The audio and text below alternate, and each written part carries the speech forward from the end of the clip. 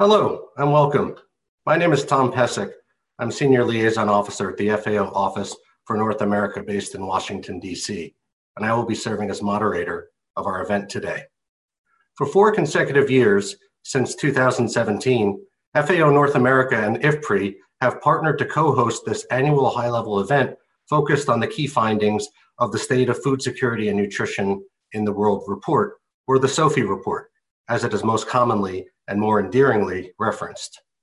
Despite the fact that the 2020 SOFI global launch was held yesterday on the margins of the UN High-Level Political Forum in New York, this clearly has not diminished any interest whatsoever in today's discussion, as evidenced by the registration rate for this event, which stands at nearly 3,000 registrants and an additional untold number who have not registered, but who are tuning in via the live feed. So on behalf of FAO North America and IFPRI, I would like to thank all of you for joining this session on transforming food systems for affordable, healthy, and sustainable diets for all, a high-level discussion on the key findings of the 2020 State of Food Security and Nutrition in the World Report. Before proceeding with our formal program, there are a few important housekeeping items I would like to cover. Firstly, I would like to advise you all that this event is being recorded. We are eager to hear from all of you, so to participate in the Q&A segment of this event, I would like to vigorously encourage all members of the audience to submit your questions for our speakers on ifpri.org, Facebook, YouTube, LinkedIn, or using the hashtag AskIFPRI on Twitter. And as you do so, please be sure to specify which speaker your question is for, and please identify yourself by citing your name and organizational affiliation, if any. Due to time constraints, I will not be able to provide full and proper introductions for our very distinguished group of speakers, but their biographies are hyperlinked on the page and platform from which you are joining us. Lastly, I would like to provide a brief outline of how our event today will be structured. In a moment, we will queue up a brief 2020 SOFI video. Thereafter, we will have the very good fortune of hearing from both the Director General of FAO and the Director General of IFPRI. This will be followed by a technical presentation on the key findings of the 2020 SOFI report by Maximo Torero. Next, we will hear special remarks from Congressman Jim McGovern of Massachusetts and founder and co-chair of the Bipartisan House Hunger Caucus. As a side note, and in line with our longstanding practice of promoting bipartisan participation, we had also invited Congresswoman Jackie Walorski of Indiana, as well as Senator John Boozman of Arkansas. Unfortunately, however, both members were unable to join us due to previous commitments, but we thank them for their ongoing and unwavering leadership on these issues. After hearing from Congressman McGovern, we will then feature a keynote address from Dr. Jeffrey Sachs, which will help to further ground and contextualize our discussion today, which will be followed by a moderated panel discussion with 3 of the leading technical experts and thought leaders on these issues addressed in this year's report. We will then have a question and answer segment immediately following the panel. And last but certainly not least, I will invite my FAO colleague Vimlendra Sharan to offer closing remarks. And we will endeavor to end the session promptly at 11:30 a.m. Eastern Standard Time. Now, without further ado, I hope you enjoy the official 2020 SOFI video, which will begin playing now.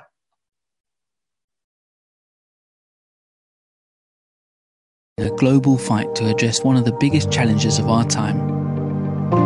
5 years after committing to eradicate hunger, we are not on track to reach our goals by 2030. Chronic hunger is up by 10 million people in 1 year and up by nearly 60 million in 5 years. Almost 690 million people went hungry in 2019, with numbers highest in Asia and rising fastest in Africa. If these trends continue, more than 840 million people will be hungry by 2030, with Africa overtaking Asia as the region affected most. The COVID-19 pandemic could add over 100 million people to this distressing toll. Overcoming hunger is just one part of the problem. 2 billion people do not have regular access to safe, nutritious, and sufficient food. In 2019, 144 million children under the age of 5 were stunted. while 47 million were affected by wasting. We are not on track to meet our 2030 targets for child stunting, low birth weight, and exclusive breastfeeding. Countries are also facing the growing burden of obesity linked to poor quality diets, with 676 million of adults obese.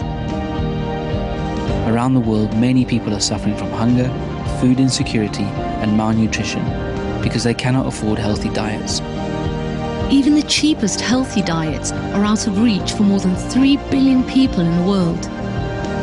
In sub-Saharan Africa and Southern Asia, around 57% of the population cannot afford nutritious food. Our current dietary patterns are also taking a heavy toll in terms of health costs and the environment. By 2030, diet-related health costs linked to mortality and non-communicable diseases could be more than $1.3 trillion a year, while diet-related costs of greenhouse gas emissions could be more than $1.7 trillion a year. As the world fights COVID-19, we cannot allow the pandemic to stop the global fight on hunger and malnutrition. To achieve a world free from hunger and malnutrition by 2030, countries must transform food systems and increase the affordability of healthy diets. Shifting to healthy diets could reduce direct and indirect health costs by up to 97%, while reducing the social costs of greenhouse gas emissions by up to 74%. We must ensure the cost of nutritious foods comes down. If the whole world shifts towards a healthy diet, we have a real chance at ending hunger and malnutrition, once and for all. We must act now to build back better and make a difference in lives and communities everywhere.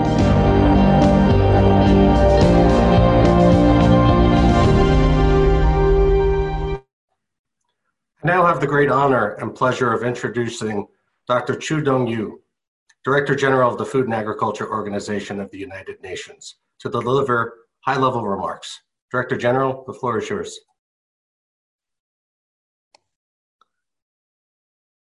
Okay. Good afternoon from Rome. I'm so glad to participate in this high-level roundtable on behalf of FAO and our partners, agency, IFAD, UNICEF, WFP, and WHO.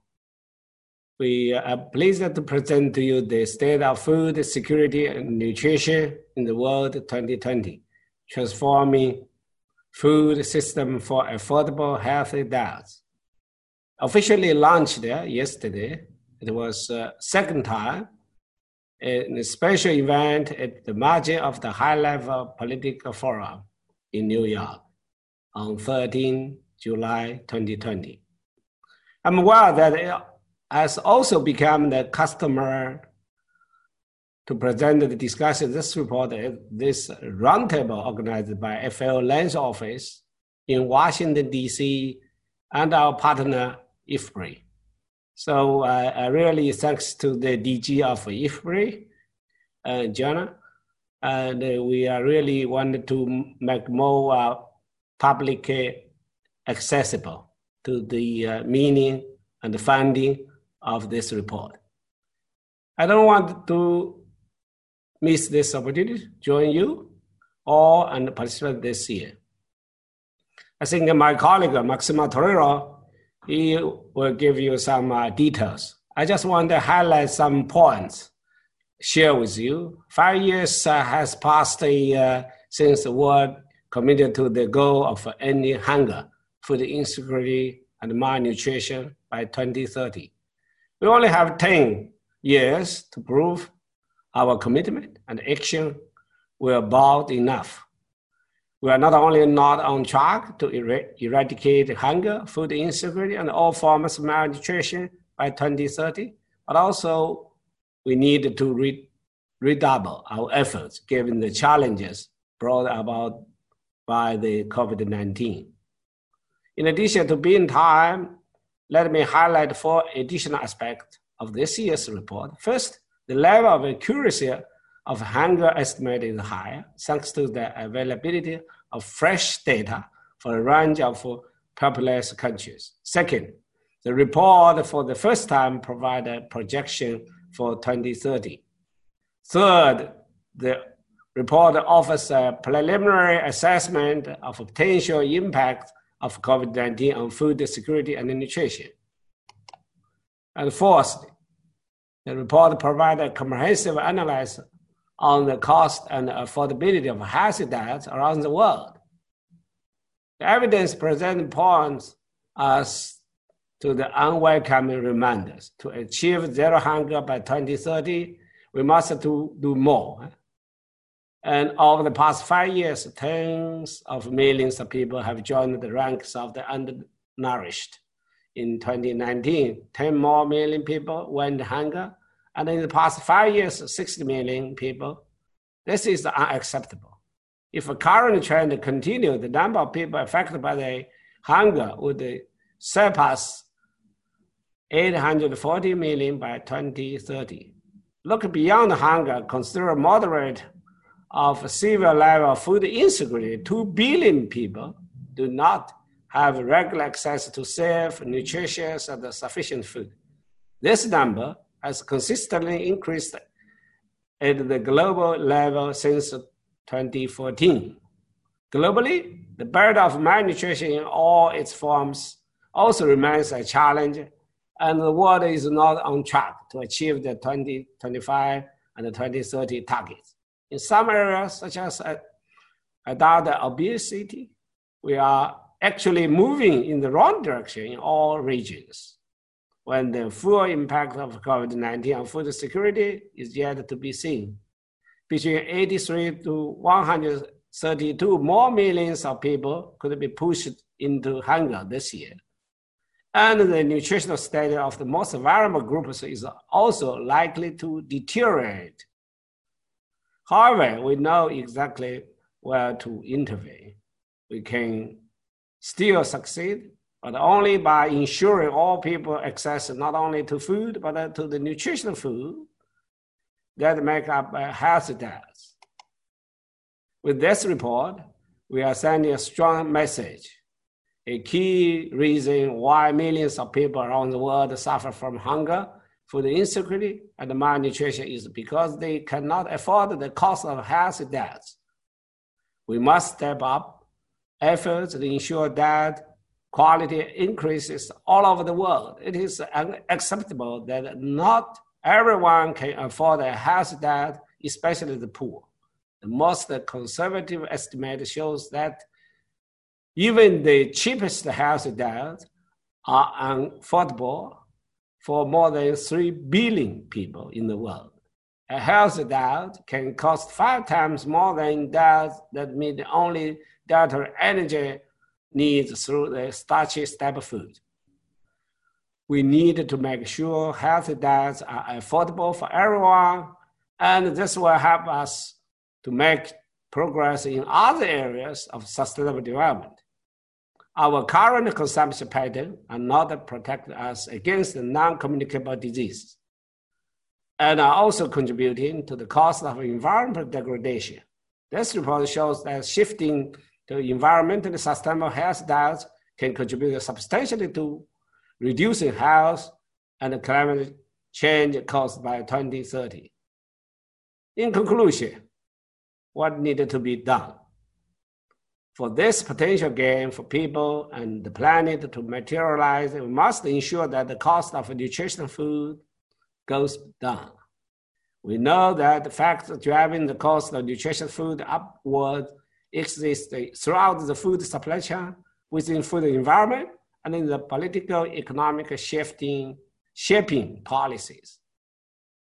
We must then transform our food system to reduce the cost of nutritional food and ensure everyone can afford a healthy diet all over the world.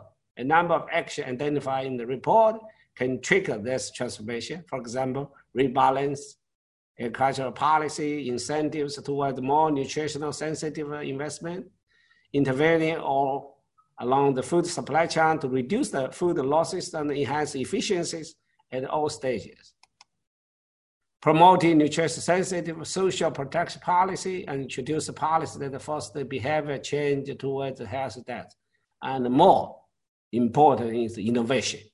innovation of business, innovation of technology, innovation of the cooperation, global coherence, and also solidarity.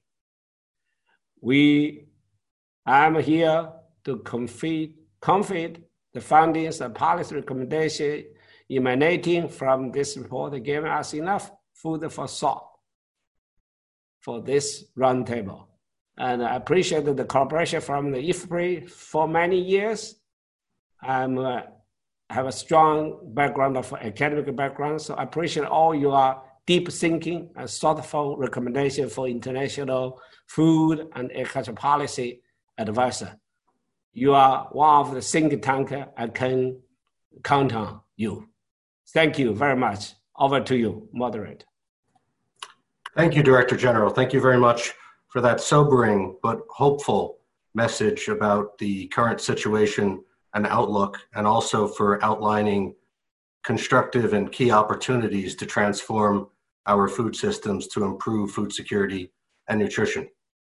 I now have the great pleasure and honor of introducing Dr. Johan Swinnen, Director General of the International Food Policy Research Institute, to deliver high-level remarks. Dr. Swinnen, the floor is yours. Thank you very much, Tom, and thank you, Director General Chu, for your excellent introduction to the meeting. It's of course our great pleasure and honor to co-host with FAO North America this high-level discussion on the key findings of the 2020 State of Food Security and Nutrition in the World report. This is, as Tom already mentioned, the fourth consecutive year in which FAO North America and IFPRI have partnered to co-host this event. And we certainly from our side, we would like to continue this fine tradition in the future. As you know by now, the subtitle and the focus of the 2020 report is on transforming food systems for affordable, healthy, and sustainable diets for all. This, of course, is a theme that is highly relevant for IFPRI. It was also very close to the topic of our own global food policy report this year, which was focused on food systems and more particularly on making food systems more inclusive. Let me use a few minutes here in the introductory remarks to make a few substantive remarks as well. I think the 2020 State of Food Security and Nutrition in the World report is a most useful and obviously a very timely report. The report provides, as usual, highly much used data, updated estimates on the number and proportion of hungry and malnourished people worldwide and disaggregated by country and region. And this is combined this year with an excellent analysis, I think, of how to transform food systems to deliver affordable, healthy, and sustainable diets for all. I should say, which has already become clear from both the introductory movie and comments by the Director General of FAO, this is not an optimistic report. The report documents how the declining trend in hunger and food insecurity from the 1990s throughout the 2000s has come to an end 5 years ago. And it has not restarted since. In contrast, the report warns that if the recent trend, so the trend of the past few years, continues, we will be moving away from the zero hunger target rather than moving towards it. This, of course, is highly worrying. What's even more worrying is that the reversal of this positive evolution of the first part of the 21st century already occurred before COVID-19. And we know by now that COVID-19 is making matters worse, much worse, for many of the poorest people in the world. Predictions by IFPRI researchers are in line with the more pessimistic estimates in the report that more than 100 million people may fall back in extreme poverty and severe food insecurity due to COVID-19. Our models also predict that in addition to increased hunger, diets are likely to worsen significantly with the shift from more nutritious but more expensive diets to cheaper but less nutritious diets, which is also consistent with the message in the report, the SOFI report we're discussing today. These shifts are not only, so the negative nutrition shifts and diet shifts are not only occurring for the poorest households, they're also occurring for the less poor and the middle class household, but the poorest households are particularly negatively affected by COVID-19 for a combination of reasons. Lockdowns are affecting them particularly negative because it's restricting physical labor, which is their main productive asset. It's restricting their access to public provision of food and to private supply chains of food. This is particularly problematic for urban poor, for women and children. As we have now more and more data coming in and empirical evidence from a series of studies implemented by our country offices in Africa and Asia, what we find is that these predictive effects are actually consistent with reality, with the data that we are finding now. Income effects are particularly negative for the poorest, and the worsening of nutrition and diets are particularly problematic for these households as well. What we do not know is how long this will last and what will happen in the coming months and years. However, we do know that temporary periods of hunger and malnutrition can have long-lasting effects. Some recent findings show that if you fall behind at a very young age, it is very difficult to catch up at later periods in life, even if the nutrition situation improves. What does this mean? Well, this means that although much of the analysis in the report predates COVID-19, the conclusions of the report are highly relevant today. In a way, the recommendations are more urgent and more pressing today than they already were a year ago. The report goes in detail into a series of specific measures to transform food systems to make them at the same time more affordable, more healthy, more sustainable, and in sustainability now, resilience is an important component, I would say. I am not going to preview the recommendations here. I think Maximo will present them after me, and we have a panel of nutrition experts coming later. I just want to emphasize that in dealing with the emergencies of today, we should not forget, we should reinforce the importance of investment in what matters importantly, also in the long run. Issues such as strong public institutions also that allow the private sector to work efficiently and at the same time to stimulate equitable outcomes, education, research and development for the poorest and for nutritious products, and then finally empowerment and leadership. All of these factors are more general or broader, but are extremely important for the objectives that this report attempts to support.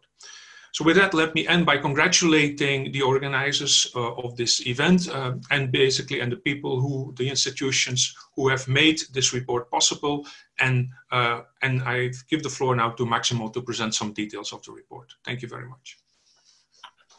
Thank you very much, Director General, for that similarly powerful and sobering message and for sharing with us IFPRI's assessment on the current situation of food security and nutrition in the world, as well as for describing for us the drivers undergirding these trends. It's now my great pleasure to introduce Maximo Torero, Chief Economist at FAO and someone who is certainly no stranger to IFPRI, who will deliver for us a technical presentation on the key findings of the 2020 SOFI. Maximo, the floor is yours. Thank you very much, and thank you very much to IFPRI, to the Director General George Swinen, to the Director General of FAO, and to the North America Office for allowing us to present this report. So what we are trying to do this year in the report is trying to bring new things. One is, of course, improving the quality of the data that we had and trying to update as much as we can the data. We have updated 13 countries. These are Bangladesh, China, Colombia, Ecuador, Ethiopia, Mexico, Mongolia, Mozambique, Nigeria, Pakistan, Peru, Sudan, and Thailand. And IFPRI has helped us, David Laborde specifically being an external reviewer to the methodology used to update this data. Second, we bring projections of what the status of food insecurity and nutrition may be in 2030. We also bring a preliminary effort to estimate the impacts of COVID-19 on food security. And we also do an analysis on the affordability of healthy diets together with the support of Tufts University and the hidden costs associated with the current consumption patterns. Let me start by bringing up some of the key results that we have in this year SOFI. First, world hunger is still increasing, up to 10 million people in 1 year of more hungry people with respect to 2018, and nearly 60 million more in 5 years. We are looking beyond hunger, and when we look at beyond hunger and looking at the quality of regular access to safe and nutritious and sufficient food, we have 2 billion people, and we do this by using our FIES, the Food Insecurity Scale indicator for the moderate and severe. The world is not on track to eradicate hunger. Clearly, if we continue in the trend we are, by 2030, we'll be in 840 million people in undernourishment. And COVID-19, of course, poses a threat to food insecurity, and this has increased or could increase the number of undernourished between 83 to 132 million people by 2020. And the world, of course, is not on track on many of the nutrition indicators in stunting, in wasting, And the only one which could achieve the 2025 WHO goal is the one of exclusive breastfeeding. So the situation is not good at all, and clearly we are not on track of what we want to achieve. Now, one thing which is important to clarify is the difference between two publications that we have. One is the SOFI report, and the SOFI report reports on chronic undernourishment. This is food insecurity, which is a long-term inability to meet food requirements. And also we have the equivalent, which is using the FIES, which is the severe food insecurity. But then we have the Global Food Crisis Report, which is looking to what we called acute food insecurity. And this is something that is sporadic and sudden and could repeat, but it's something that is short-term. For example, many of the things that we're observing today in COVID-19, which could be short-term because you can gain your employment back in a few months, is part of what we call acute food insecurity. Now, if you don't treat properly acute food insecurity, this can become a structural undernourishment. But those numbers complement to each other, but they are not the same, and they come from different methodologies. In addition, in the SOFI, we also have what we call the moderate plus severe food insecurity, which is the 20 billion people I was referring before that are in moderate or food insecure. But again, it's very important to make those differences because you hear numbers of 135 million people, which is what was reported in the Food Crisis Report, which is not the same as the 690 million people that we report on undernourishment. Now, this is the result of the number. And as I mentioned before, we have increased between 2018 and 2019 in 10 million people moving into undernourishment. And we also have increased in the last 5 years in 60 million people. Now, if we continue as we are, we will arrive to 141 million. But which countries and where are these people located? Right now, in Asia, we have 381 million people. In Africa, 250 million people. And it has increased the POU with respect to 2014. It has moved from 17.4, the prevalence, to 19.1%. And in Latin America, we have 48 million people and has increased in around 9 million people in the same time period. So in many of the regions of the world, things are not getting better, but especially in Africa, it's accelerating, which will result that if we continue in the same trend, Africa will be, by 2030, the bigger share, will have the bigger share of undernourished people. This is, by 2030, if we continue with the same trend, it will have 51.5% of the undernourished in the world, which is significantly higher to what it has now, and it will move to the second place, Asia, which will be with 329.2 million people.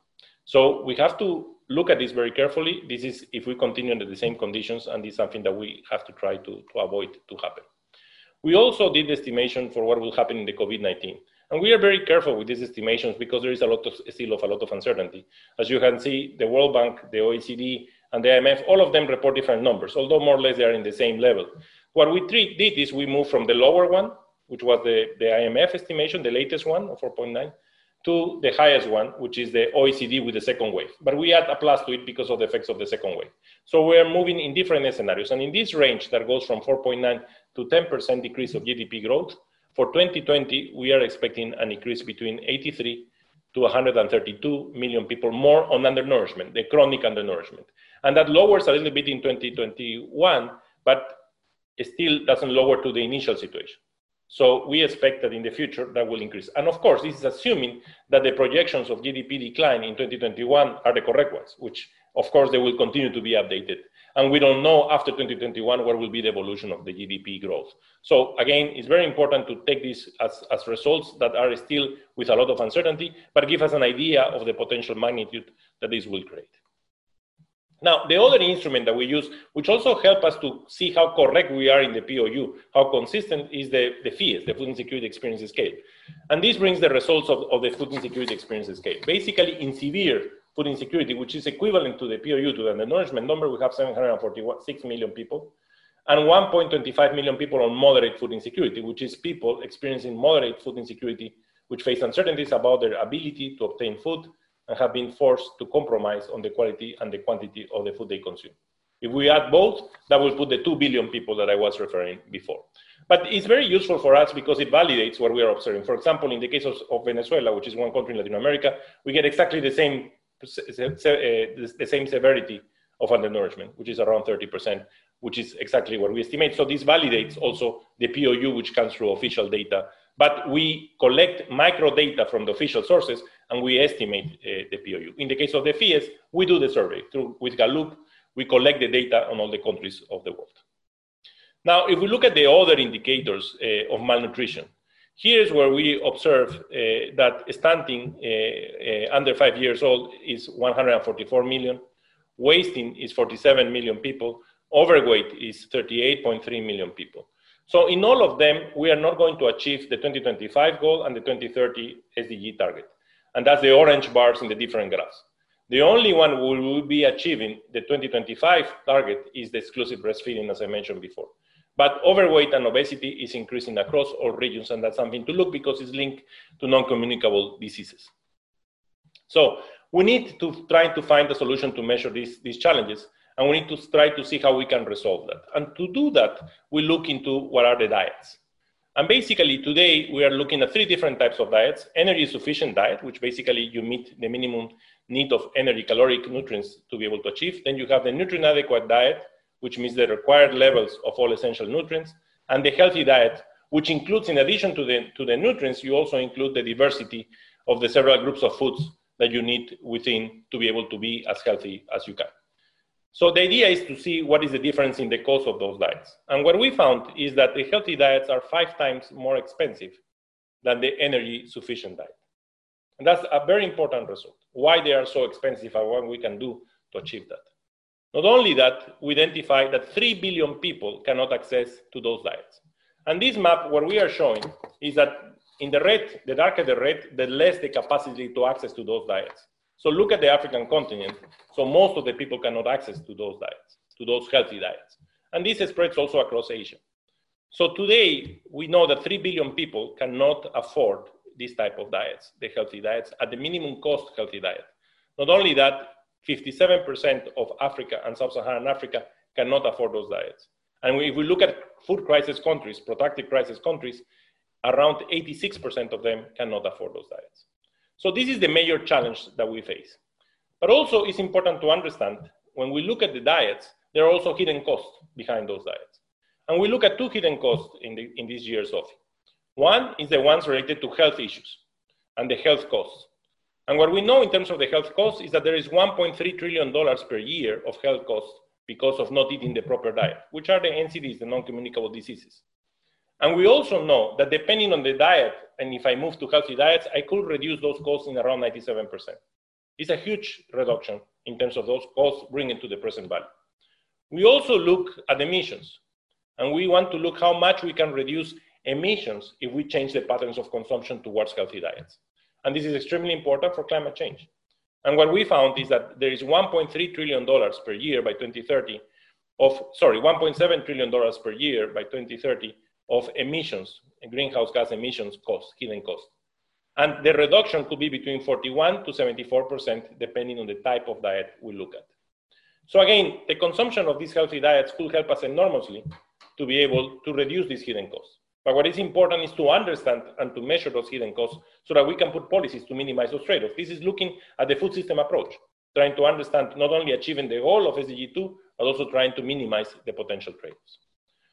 And this is showing by country, for example, where we are today. So you can see that US is consuming more and generating more emissions than countries like Uganda, which is under-consuming what they are supposed to get.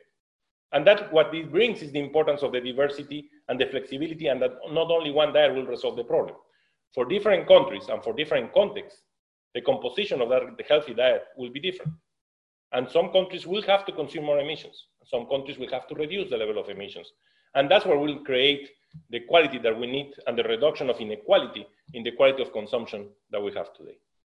Now, the question is what to do. And I finish with this. And there are many policies that we can implement here, but we need to look both at the supply and at the demand side.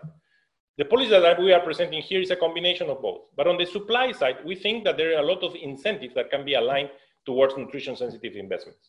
As many of you know, today, most of the support prices, more of the policies of subsidies are towards staple commodities, starchy food, and not towards healthy diets. That can change.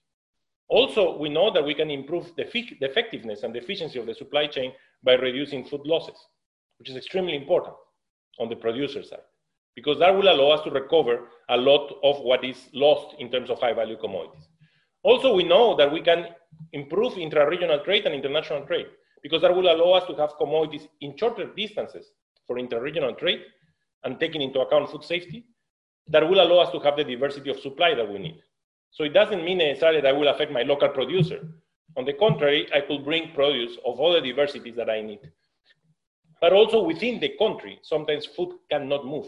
In many countries, you have areas where you produce and areas where you don't have food. And that's what we need to minimize. We need to bring nutrition-sensitive social protection programs, and we need to look at changing the behavior. That's the demand side. Consumers need to know what they eat, and they need to understand what are the consequences of what they eat, and what are the externalities and the trade-offs. And therefore, we need to pursue dietary partners with low impact on health. Now, again, this does not mean at all that the producers will earn less. The idea is to make the value chain more efficient so that they can could earn more because they can gain more quantity of consumption.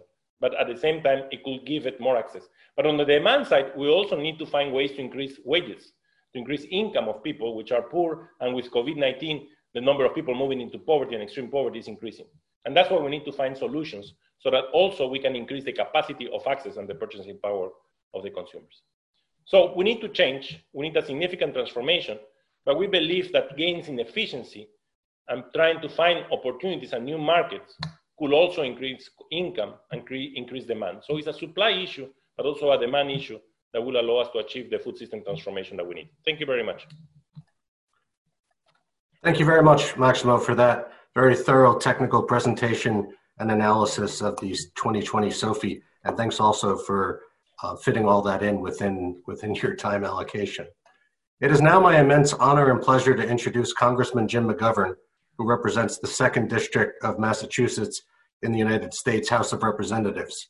He is also the founder and co-chair of the bipartisan House Hunger Caucus. Congressman McGovern is a critically important leading voice in Congress on ending hunger in the United States and around the world. He serves as chairman of the powerful House Rules Committee.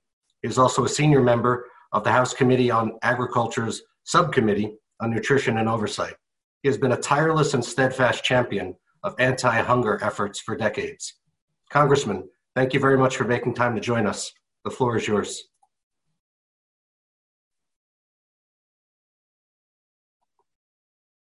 Thank you, Tom, and let me thank the FAO and everyone who's helped put this important discussion together. And I will try to be succinct in my remarks because there's some incredible speakers here, including my friend Jeffrey Sachs, who will be more thought-provoking, inspiring, and informative than me on some of the challenges that we're all facing here. But I'm happy to be on this with this distinguished group here. Look, as many of you may know, I focus a great deal of my time in Congress on trying to end hunger in America.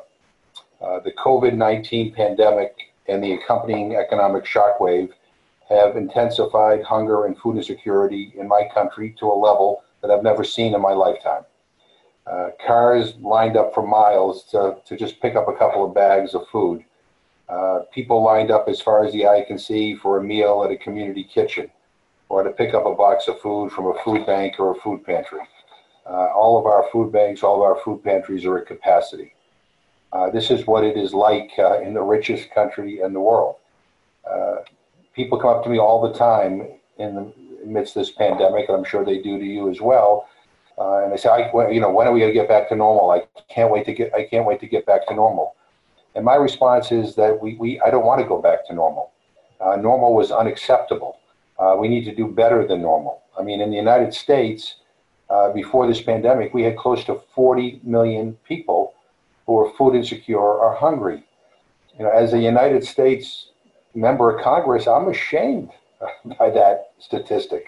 As a citizen, I'm appalled by that statistic. So I don't want to go back to normal, and now we see the numbers piling up on that 40 million, but we need to figure out a way not to get back to 40 million food insecure or hungry, but we need a plan to eradicate hunger and food insecurity in this country once and for all. But the fact of the matter is, when we say that global food security and nutrition are increasing worldwide, the most comfortable nations in the world right now are adding to those numbers, including in the United States. But the fact also is that our recovery as a comfortable nation will be likely easier and faster than poorer and more vulnerable countries. You know, in May at the last FAO event, I said that we are currently facing a crisis within a crisis that is unprecedented in many ways. An already dire food and nutrition situation is further deteriorating as a result of the COVID-19 pandemic. The 2020 State of Food Security and Nutrition in the World Report estimates that there are nearly 690 million people who are hungry, or 8.9% of the world's population. That's up by 10 million people in 1 year and by nearly 60 million in 5 years. The number of people affected by severe food insecurity shows a similar upward trend. In 2019, close to 750 million, or nearly 1 in 10 people in the world, were exposed to severe levels of food insecurity. The world is not on track to achieve zero hunger by 2030. And if recent trends continue, the number of people affected by hunger would surpass 840 million by the year 2030. Now, this year's State of Food Security and Nutrition in the World Report focuses on transforming food systems for affordable, healthy, and sustainable diets for all. But we all know that nutrition will also deteriorate during the pandemic. Millions of people are finding it a challenge just in finding food, let alone creating a healthy diet made up of nutritious foods.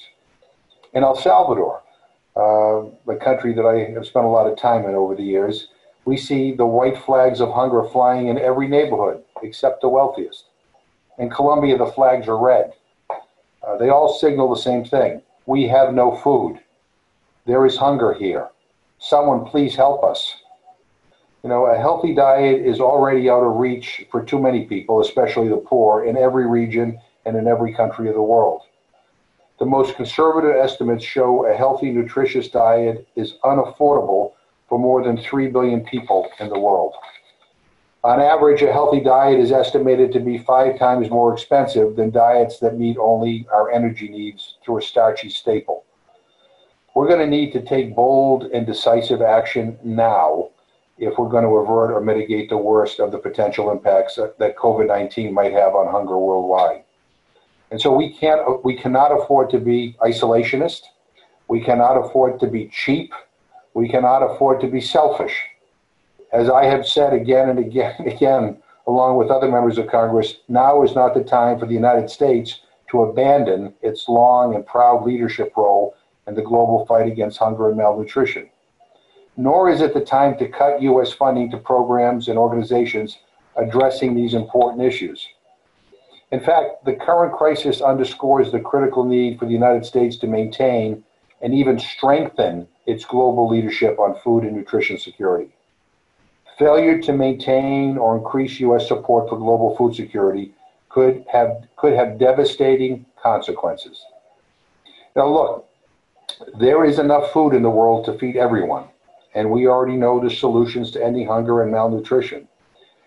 I say this all the time, but I think it's so true, and that is hunger is a political condition. And what we continue to lack is sufficient political will to end this scourge once and for all.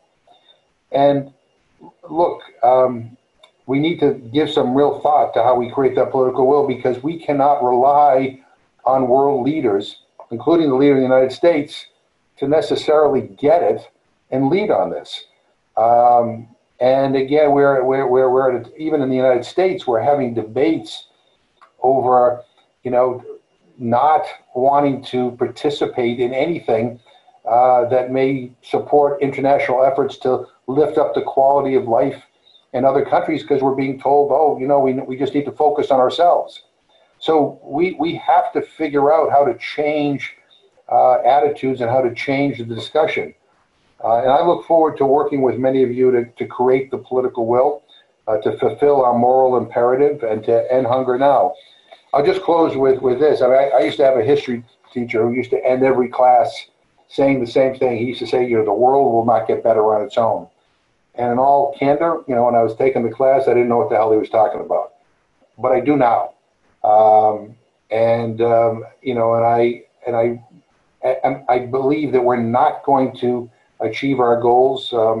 We're not going to deal effectively with issues of hunger and malnutrition and poor diets, unless like-minded people come together and demand change. We need to understand that one of our biggest hurdles right now is the political will, is creating the urgency amongst our leaders around the world that this has to be a priority. And to the extent that we can be successful in changing those attitudes, I think we will end up being able to achieve the kinds of results that all of us want. So to everybody here, thank you for all that you do. And Tom, thank you again for having me participate. Congressman, the thanks goes to you, not only for making time to join us here today, but also for your critically important leadership on these issues. And just like to thank you for those very clear and urgent messages and call to action to improve the current situation. Thank you.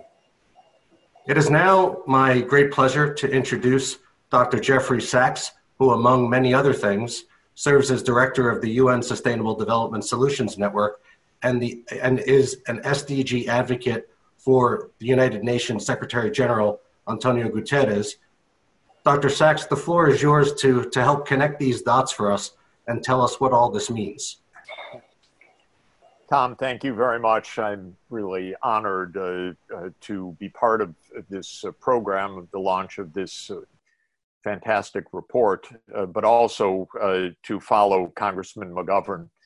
Thank you, Congressman, for your words, your leadership, for making me feel better that I know you're in Congress. These are not easy days in the world, and they're not easy days in the United States, where we have had more than 130,000 deaths from COVID, and we have, unfortunately, a federal government, the executive branch, that is incapable of addressing this crisis, and it just gets worse and worse.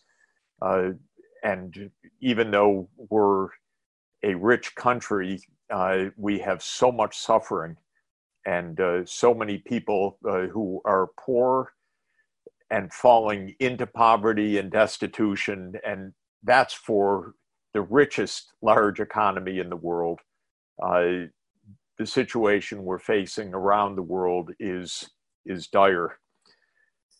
I think the overwhelming fact of our world is the inequality, and it's beyond our imagining.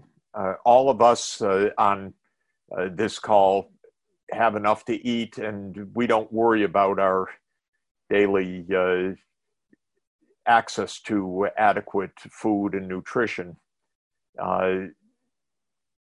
because we're part of the world that lives in prosperity. And actually, for many of us, year after year, wealth has increased, incomes have increased, because the gaps between those who have and those who do not have been widening in many parts of the world, not all. Our wonderful FAO director, Dongyu Xu, is from a country that ended extreme poverty this past year. China has been the most successful in fighting poverty. But that is not the rule, that's the exception, actually. We are seeing rising wealth and rising insecurity and poverty at the same time, including, as Congressman McGovern just said, in the United States, a country with $65,000 average GDP per person, and yet 40 million insecure people. Where is that money going? Well, the answer is we know where it's going. It's going right to the top.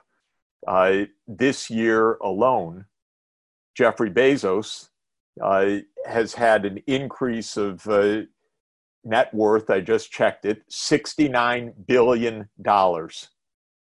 One person, $69 billion in the COVID pandemic.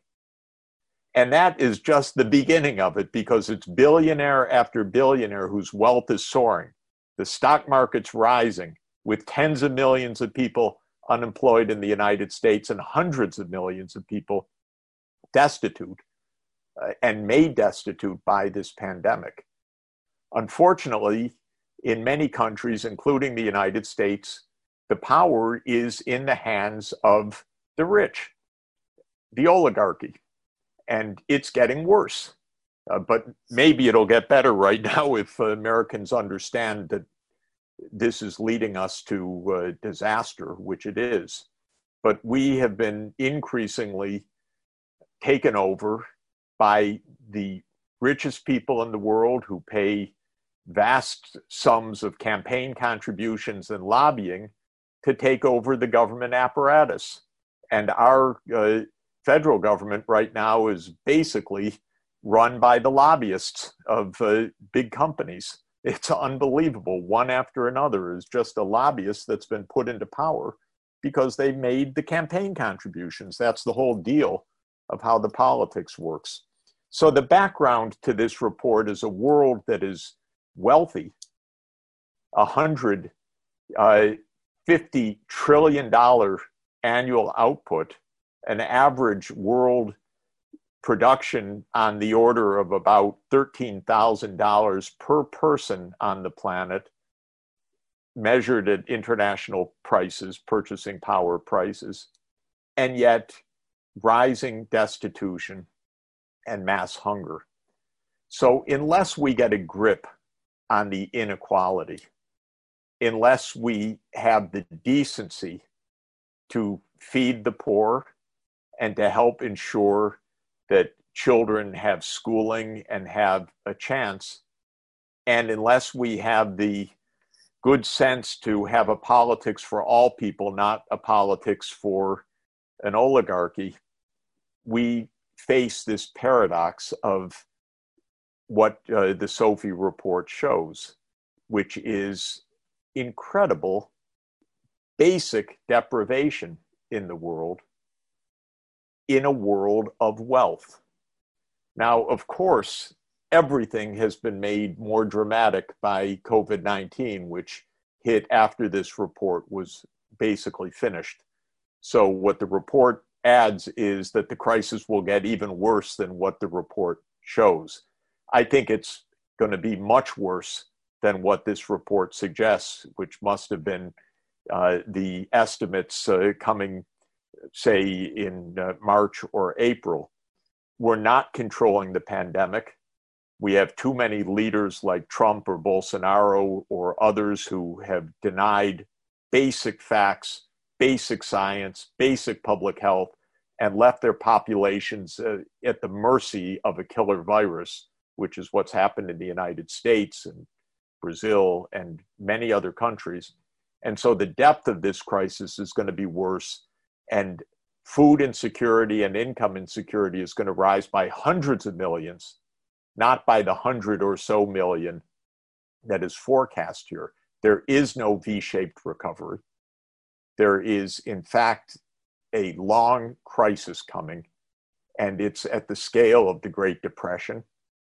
And it is the result of, first and foremost, the failures of basic leadership in many places, but underpinned by structural inequalities that have left those in power just not caring. And that is the underlying condition we face. We're living in a world that doesn't care. I think this report makes some important advances that I want to underscore. The first is a much clearer definition of what we mean by the food crisis, because it gives three different clear senses of food crisis.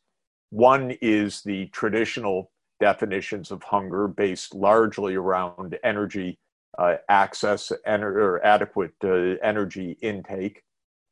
The second is what's called a nutritious diet, which is adding in the micronutrients.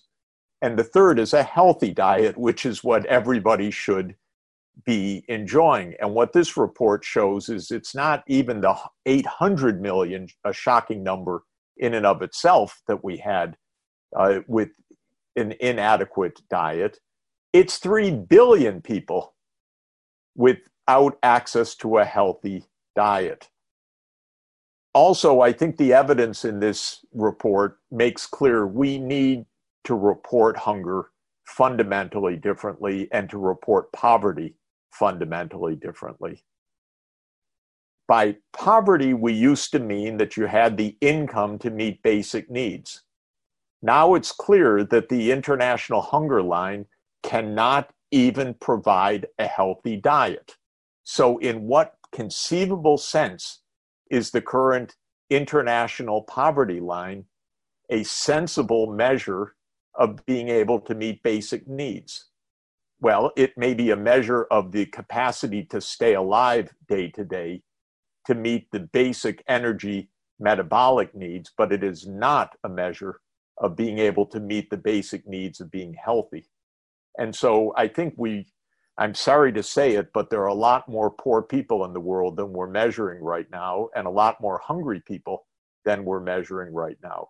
Both numbers are put at around 800 million on the eve of COVID, but it's probably right to say that we have between 2 and 3 billion people who are living in poverty if we define poverty as being in a state of inability to meet basic needs of a healthy diet.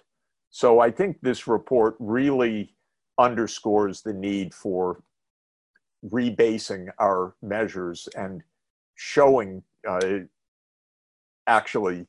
world as it is. We've known for a while that the definition of hunger is problematic because of micronutrient deficiencies. Now, because of the increasing scientific evidence about what is really a healthy diet, we have to move even beyond access to nutrients to move to really the diversity of diet and its sub-components that is a definition of a basic adequacy. And then when we rebase hunger and poverty measures on that level, we'll unfortunately find that we're not where even we thought we were on the eve of COVID. Well, all of this is about to become dramatically worse. We need FAO to help us, together with its partner institutions, with the World Food Program, with IFPRI, and with other critical institutions, to help us monitor in real time what's happening. We already have a profound, unprecedented humanitarian crisis, the worst that the world has faced since World War II, but it's going to get worse.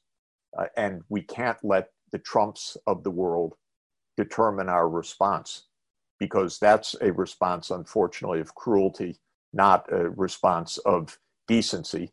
And that's what's happening in our own country, but it has to be recognized at a global level that we need to do what we're not doing right now, and that is attending to the global realities. Well, suffice it to say, it's even more complicated than this, because if we were in normal crisis times, we'd also be spending some time about the climate crisis, which is actually hitting us in real time these days, the collapse of biodiversity, which is accelerating in the Amazon and other critical biomes these days, about the interaction of the healthy foods and the land use, which is a critical component of solving this crisis, because we really need to change the allocation of agricultural production away from extensive cattle farming, for example, to growing legumes and nuts and plant-based proteins. And so we need a massive transformation of land that is also part and parcel of a healthy planet. But we're in such an emergency, we barely can even focus on those critical issues. if we're going to get this right, fundamentally, we need a change of politics and a change of decency in this world. The United States, other than terrific congressmen like Congressman McGovern, we've abandoned sense and multilateralism in our current politics. We've abandoned decency, cutting off WHO in the middle of this pandemic. We can't even keep Americans alive, much less help the world under the current state of our misery. And this is a situation that is worldwide. This report is a dramatic report. It's a very path-breaking and important report. It outlines the path that we need to take. I want to thank all the authors for it and say that we will struggle together and do what we can to change the course of how humanity is behaving today, especially how our political system is responding. I'll just end by saying, as I've spent my entire career pointing out, we have the know-how, we have the means, we have the wealth, we have the capacity to end poverty, to end hunger, to move to a safe land use system, to move to a safe energy system. It is, as Congressman McGovern said so rightly, a matter of politics, not a matter of scarcity. When one person in my country has $188 billion of wealth and thinks that his big mission is to go to the moon or go to Mars, you know how messed up we are on this planet. And when that's regarded as normal, we understand the kind of weirdness that we're in. When 15 Americans have $1 trillion of wealth in their hands, and it's gone up more than $100 billion in the first 6 months of this year, and we don't hear a word from almost any of them, with the exception of Bill Gates, about doing something decent for the world, we know why we're failing right now. So thank you for the report. Sorry for the rant, but the point is that the story of this report is a drama, and it indicates that the situation is worse than we think. And that's true even before COVID-19, which has dramatically multiplied the threats that this year's report has already been documenting. Thank you very much. Thank you, Dr. Sachs, for that very somber and sobering set of remarks, and for sharing your thoughts and your perspective on the current situation and on what the findings in this report mean going forward. Before we transition into the panel discussion segment of the event, I would just like to remind our audience to begin submitting questions for our speakers on ifpri.org, Facebook, YouTube, LinkedIn, or by using the hashtag AskIFPRI on Twitter. It is now my distinct pleasure to introduce Marie Ruel, who serves as the Director of Poverty, Health, and Nutrition Division at IFPRI. Marie, could you tell us what your views are on the implications of the 2020 SOFI report for the expected impacts of the COVID-19 pandemic and the related economic shock on nutrition? Thank you. I want to thank also the organizers for inviting me to participate in this launch and for the fantastic SOFI report. First, I'd like to say that I was really pleased with the focus of the SOFI report. Obviously, as a nutritionist, we have been arguing for several years that it is not enough to focus on the question of whether or not the food systems will be able to feed 9 billion people by 2050, but that we need to ask whether we will have the right quality of food and the right combination of foods that make up a healthy diet. So it's great to see that the quality and affordability of the food supply are the main focus of this important report. One of the reasons why it's so important to worry about diet quality is that poor quality diets are the one shared driver of all forms of malnutrition. From low birth weight to child wasting and stunting to micronutrient deficiencies, all the way to overweight and obesity, all these forms of malnutrition share the common driver of poor diet quality. So the focus of the SOFI related to the affordability of healthy diets before the COVID-19 pandemic could not have been more timely. The report shows that the situation was already bad before the pandemic, but we know, and other speakers have mentioned, that the pandemic and related economic shocks are exacerbated this situation, and they are impacting nutrition through changes in the demand and supply of nutritious foods, which in turn will increase the risk of micronutrient deficiencies and of all other forms of malnutrition. So we've already seen from research done by IFPRI and others, from phone surveys and qualitative work in different countries, that the crisis has indeed had already tremendous impacts on livelihoods, on employment, and on income. And this has resulted in large drops in the consumption of micronutrient-rich foods like animal source foods and fresh fruit and vegetables, which have high income and price elasticity. So that means that when income go down, these foods go down, and households try to increase their consumption of cheaper sources of calories so that they maintain a stable calorie intake, and emphasize consumption of staple cereals, grain, beans, and pulses. In some cases, consumption also of processed and ultra-processed foods, high in calories but poor in essential nutrients, also increases where these foods are available, and we know that consumption of these foods is associated with increased risks of overweight and obesity.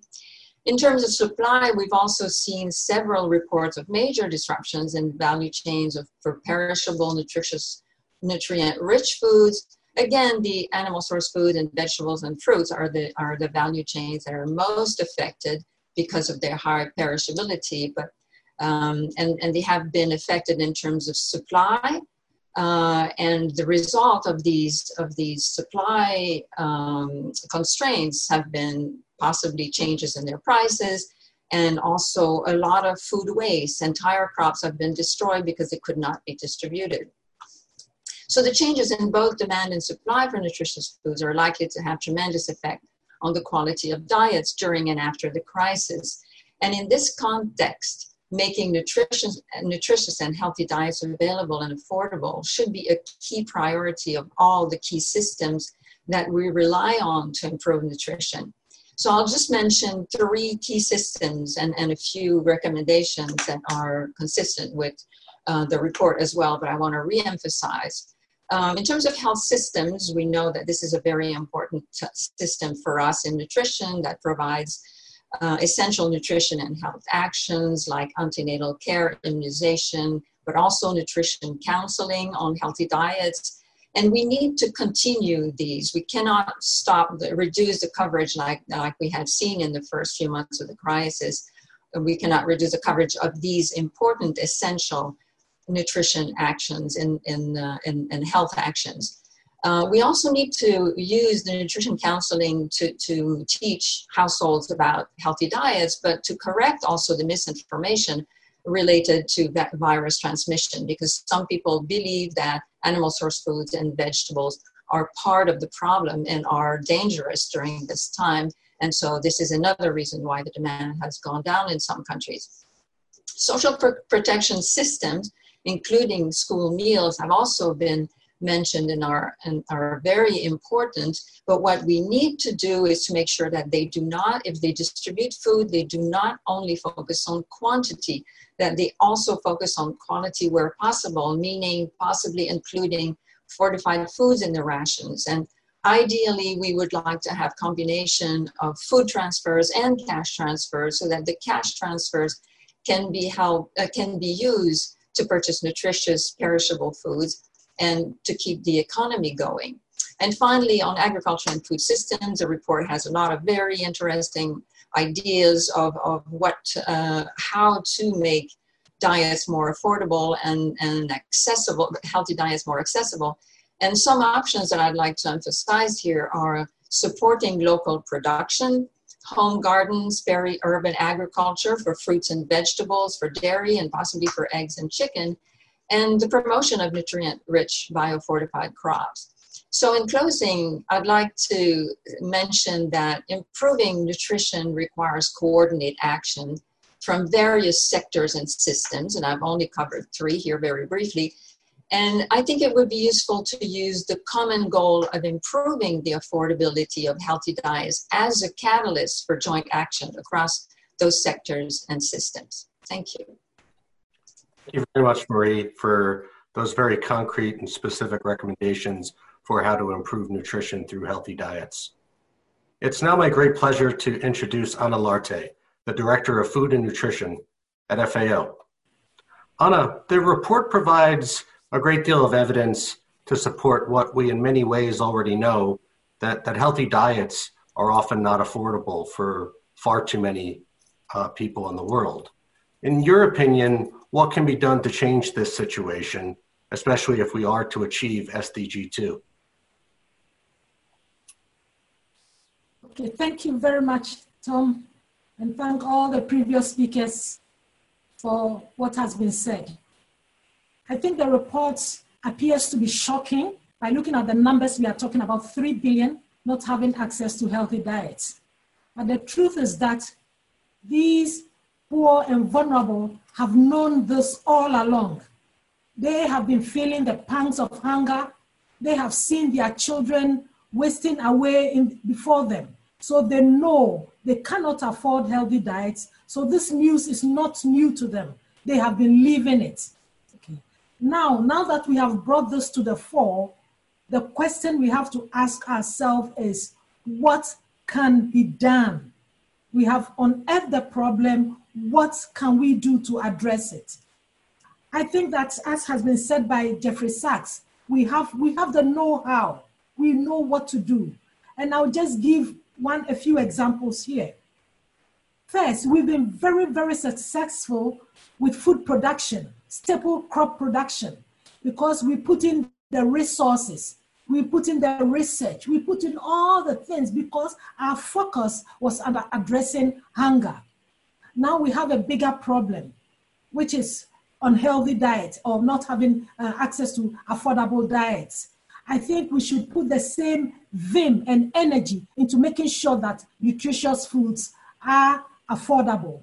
And there's a lot that can be done. And first, we should start with governments. Governments can do a lot. Look at this issue of small-scale farmers. They produce most of the nutritious crops that we all consume. But the support that is given them is not enough. They produce so little because they don't have a lot of support. They don't have access to markets. And they do not get fair prices for what they produce. Can you imagine a small-scale farmer or a family farmer sitting behind his or her produce for a week or two because the vehicle that comes once a week did not come? Or there is no infrastructure, there's no road that leads to the farm. The fruits are produced, the little that is produced stays there, and they can only cut a little. No infrastructure. We should look at this. Secondly, we should also look at processed foods in countries. In many countries, because processed foods are so cheap, and I always give the example where in some countries, a bottle of sugar-sweetened beverage costs 20 cents. A medium-sized watermelon costs $2 to $3. There is something wrong here. The food we want people to eat more of are so expensive they cannot afford. It is not surprising that they have to then consume the high-calorie foods which do not have enough nutrients. My colleague Marie Ruel talked about the link of healthy diets to nutrition and also health. This is very, very important. We should make the message clear that having access to healthy diets will mean that we can actually improve our health and do so many things. get better opportunities because of access to healthy diets. And within the opportunities available to government, they can do whatever they can to make healthy diets affordable. We can take some of the taxes that can be put on some of these sugar-sweetened beverages, put some of these onto the healthy, nutritious foods that we want people to eat. Now, we've talked about the social protection measures. I think these are good, but it's supposed to be to tie people during periods of difficulties. Let's not make this a permanent feature. We should address the structural problems that make it difficult for people to access healthy foods. We should address the structural problems so that social protection measures are not permanent. As I said, we should teach people actually how to fish so that they can be able to do for themselves. I think it's a sign of dignity when they can work and be able to give their families healthy diets. So to do this, we should look at the structural problems, creation of jobs. Let's make sure we create jobs, fair wages for people who produce these foods, and also empower women. Women in the food system need to be empowered. We need to empower the youth, give them the skills that they need to take up some of the work. You know, the youth are now running away from agriculture. Because these structures are not there, we are seeing the crisis of migration, the crisis, health crisis, the various crises we are seeing. They are all linked to these structural problems that are not addressed and for which reason people do not have access to healthy diets. I'll end by saying that we are talking about healthy diets. The Sustainable Development Goal is supposed to lead us and help us. But unfortunately, if you look at the indicators of SDG 2, there is no indicator, there's no dietary indicator to help us to do the right thing, the positive things to eat healthy. We don't have an indicator, and I think this is something we should look at and try to correct. Put dietary indicators into the SDGs to enable people to eat well. Thank you very much. Thank you very much for those, for outlining for us the ample opportunities before us to expand the affordability of healthy diets for improved nutrition. Last but not least, I am now pleased to introduce Anna Herforth. Anna is Tufts affiliate and Senior Research Associate in the Department of Global Health and Population at the Harvard Chan School of Public Health. Anna, could you tell us what this report adds to our current understanding of food security? Thank you, Tom. And I'd like to follow on the remarks of my fellow panelists and as well as Jeffrey Sachs in emphasizing that we have known for a long time that the prevalence of undernourishment, which is traditionally reported in the SOFI report, is not a complete indicator of food security, that it mainly focuses on hunger or adequate calories. And this is absolutely critical as so many people struggle with this, but it's not enough. And it's not enough for health or for dignity, as Anna Lartey just emphasized. I'd like to bring us back to what we as a world agreed almost 25 years ago at the World Food Summit in 1996, where the definition of food security was drafted that we've been using ever since, which is that when food security exists when all people at all times have physical and economic access to sufficient, safe, nutritious food that meets dietary needs and food preferences for a healthy and active life. So I want to talk a little further about that last part, meeting dietary needs for a healthy and active life. Because for a long time, we've talked about the disconnect of measuring calories while holding a vision of access to nutritious food. And in recent years, we've gotten a little closer with the food insecurity experience scale being measured across countries within the Gallup World Poll, which has really broadened our understanding of people suffering from moderate and severe food insecurity and countries' ability to track that as an indicator. But we've never had a metric designed specifically to answer the question, can people actually access nutritious food to meet dietary needs? Do their food environments provide it? So for this report, I led the background analysis of the cost and affordability of nutritious diets with the Food Prices for Nutrition team at Tufts University. And we wanted to know, in any country, when you go to the market, can you find a diet that meets dietary recommendations? How much does it cost? And can people afford it? So as has been discussed already today, what we found is that on average, even the lowest cost diet to meet dietary recommendations costs about $3.75 in international dollars, which is obviously far above the international poverty line of $1.90. And as has been emphasized, it's almost 5 times as much as just accessing starchy staples to meet calorie needs. So this kind of statistic emphasizes its cost as a huge bottleneck to people actually eating adequate diets. Nutrition education is not going to solve this problem. And we know now there are huge gaps between the type of diets we know will protect health and nutrition in all sorts of ways for a healthy and active life compared to what people can actually afford. It's clear why people eat more starchy staples instead of the nutrient-rich healthy diets that are recommended. And this shows injustice and also the narrowness of our food supply. A major reason for the high cost of healthy diets is a lack of diversity. Non-starchy staples cost more, and they're also less available. So when we say things like the world has enough food to feed everyone, that's true only in terms of calories. It is not actually true when we consider all the types of food that people need for healthy diets. The SOFI report also shows that it's only in Asia and in upper middle income countries that there are adequate availability of fruits and vegetables to meet the 400 grams recommended globally per person per day.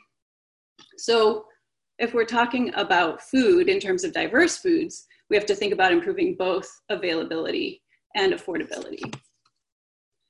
And as Dr. Analarti said, there are many ways that we can take forward to tackle this, ranging from improved investment in fruits and vegetables, in particular in legumes, so low carbon impact, nutrient dense foods, to also social protection that would include not only cash transfers, but also seeds for home production of foods that are expensive in the marketplace, and conservation of wild areas where people also access nutrient dense foods.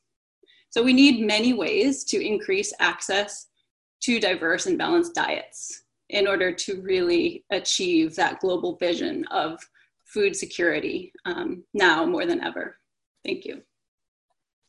Excellent. Thank you so much, Anna, for helping us understand the importance of the 2020 SOFI report for deepening our own understanding of food security.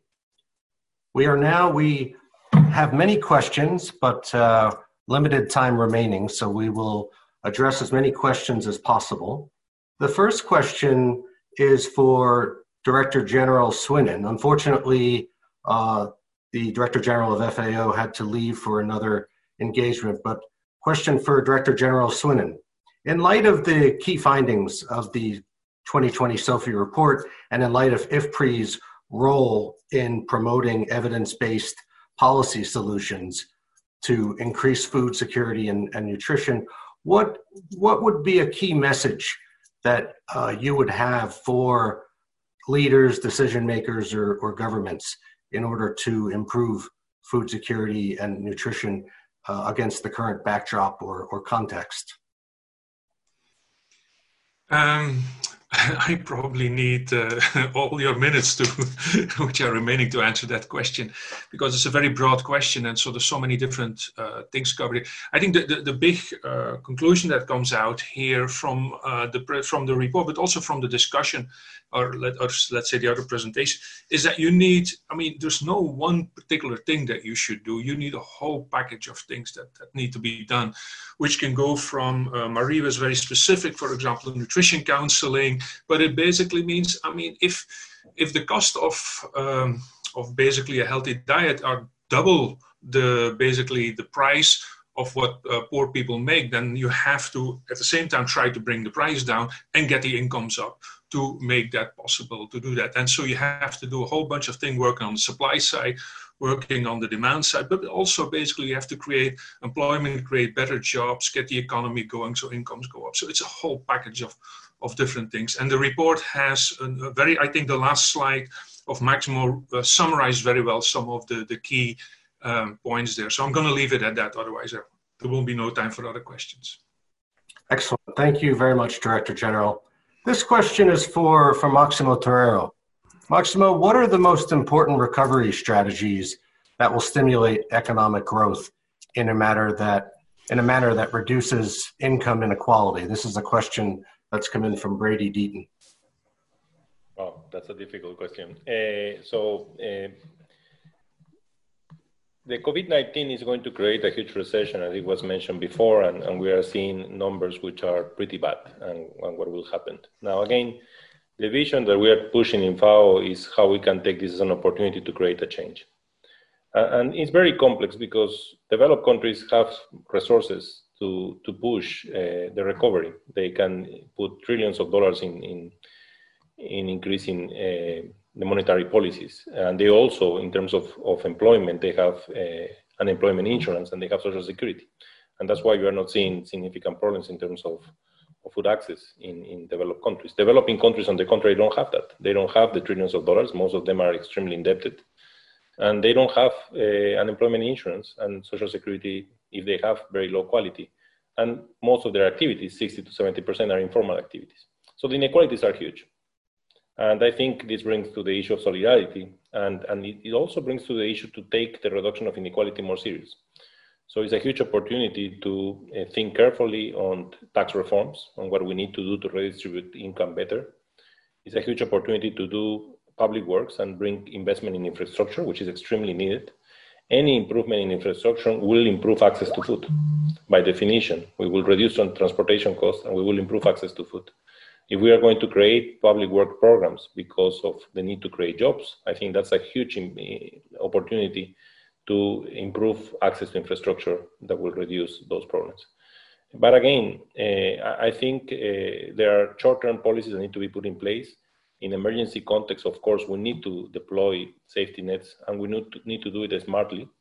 We need to find ways in which we can assure also the quality of the diets of what is distributed, on what people can spend the cash that is delivering to them. Just giving them cash for food is not enough. There needs to be some conditions so that they eat proper food, because if not, they will move to super processed food and foods that will not comply with what we call healthy diets.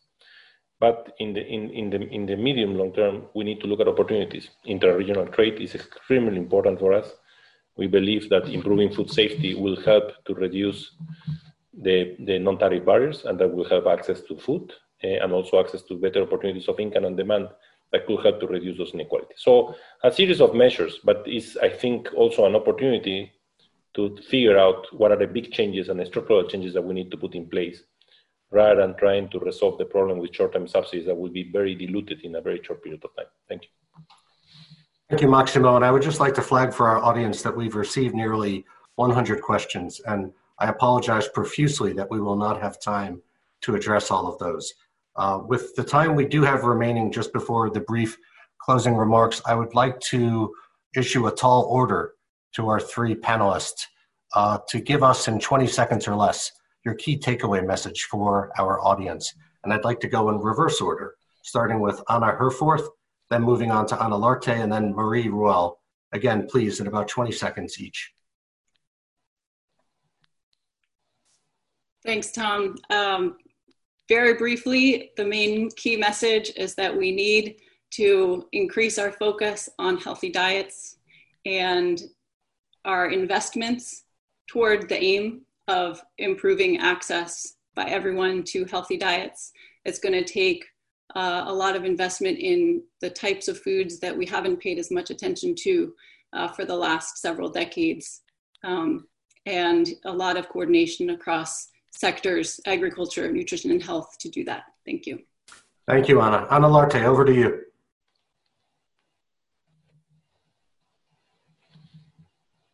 Thank you very much. My message is very simple, and that is if we can eat healthy, we can actually improve the quality of life, not only for our generation, but also for future generations to come. Food is fundamental, and the saying that make food your medicine is not a joke. Food is fundamental, and healthy diet is extremely important. Thank you. Indeed. Thank you, Anna. Murray, over to you. Yes, I'd like to borrow a conclusion from Maximo, actually, that we do have an opportunity to make changes in the food system and in all our systems that are affecting nutrition. And the fact that we now have revealed and agreed on a target of improving diets for everyone, reducing inequalities in access to affordable diets is going to be the one thing that will help us move forward in working together on this. Thank you, Marie. It is now my pleasure to introduce our final speaker, my FAO colleague, Vimlendra Sharan, who is the director of the Liaison Office for North America, who will close out our event with some closing remarks. Vimlendra, the floor is yours. Thank you, Tom. I think you've brought it back on track as far as time is concerned. So thank you for a lovely moderation that you did today. It's been a really enriching and thought-provoking discussion, if I may say so. And I sincerely thank all participants who took time out to join us today, and especially our speakers, each one of whom brought in a unique perspective to the problem at hand. I'm sure we have all learned something new and will take back with us thoughts and ideas to ponder and act upon. What came out loud and clear in our conversation today is that business as usual is not going to work, and we will absolutely fail the battle with global hunger and malnutrition if we continue in this status quo way. This year's State of Food Security and Nutrition, the World Report, has brought forth a very somber tale of rising hunger and malnutrition, of inequitable food systems, of stunting and wasting amongst children, and how off target we are from delivering on a hunger-free world. The purpose of the report, let me make it very clear, is not to point fingers at any national governments or organizations.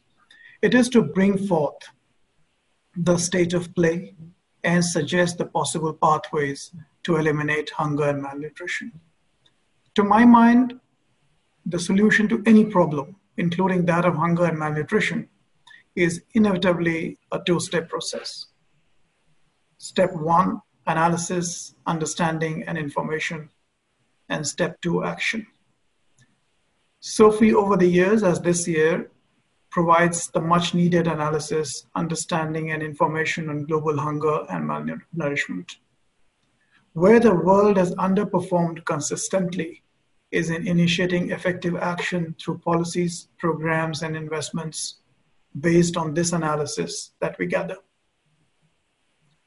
If we were performing poorly earlier, COVID-19 has further exacerbated the situation, painting a stark picture of how fragile, inequitable, and vulnerable our food system is.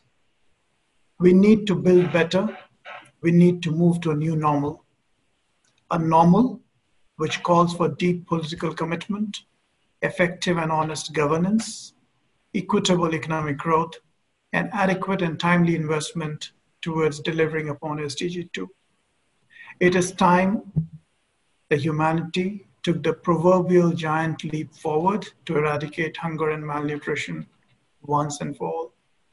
Ladies and gentlemen, on behalf of FAO North America and IFPRI, thank you all for being with us today.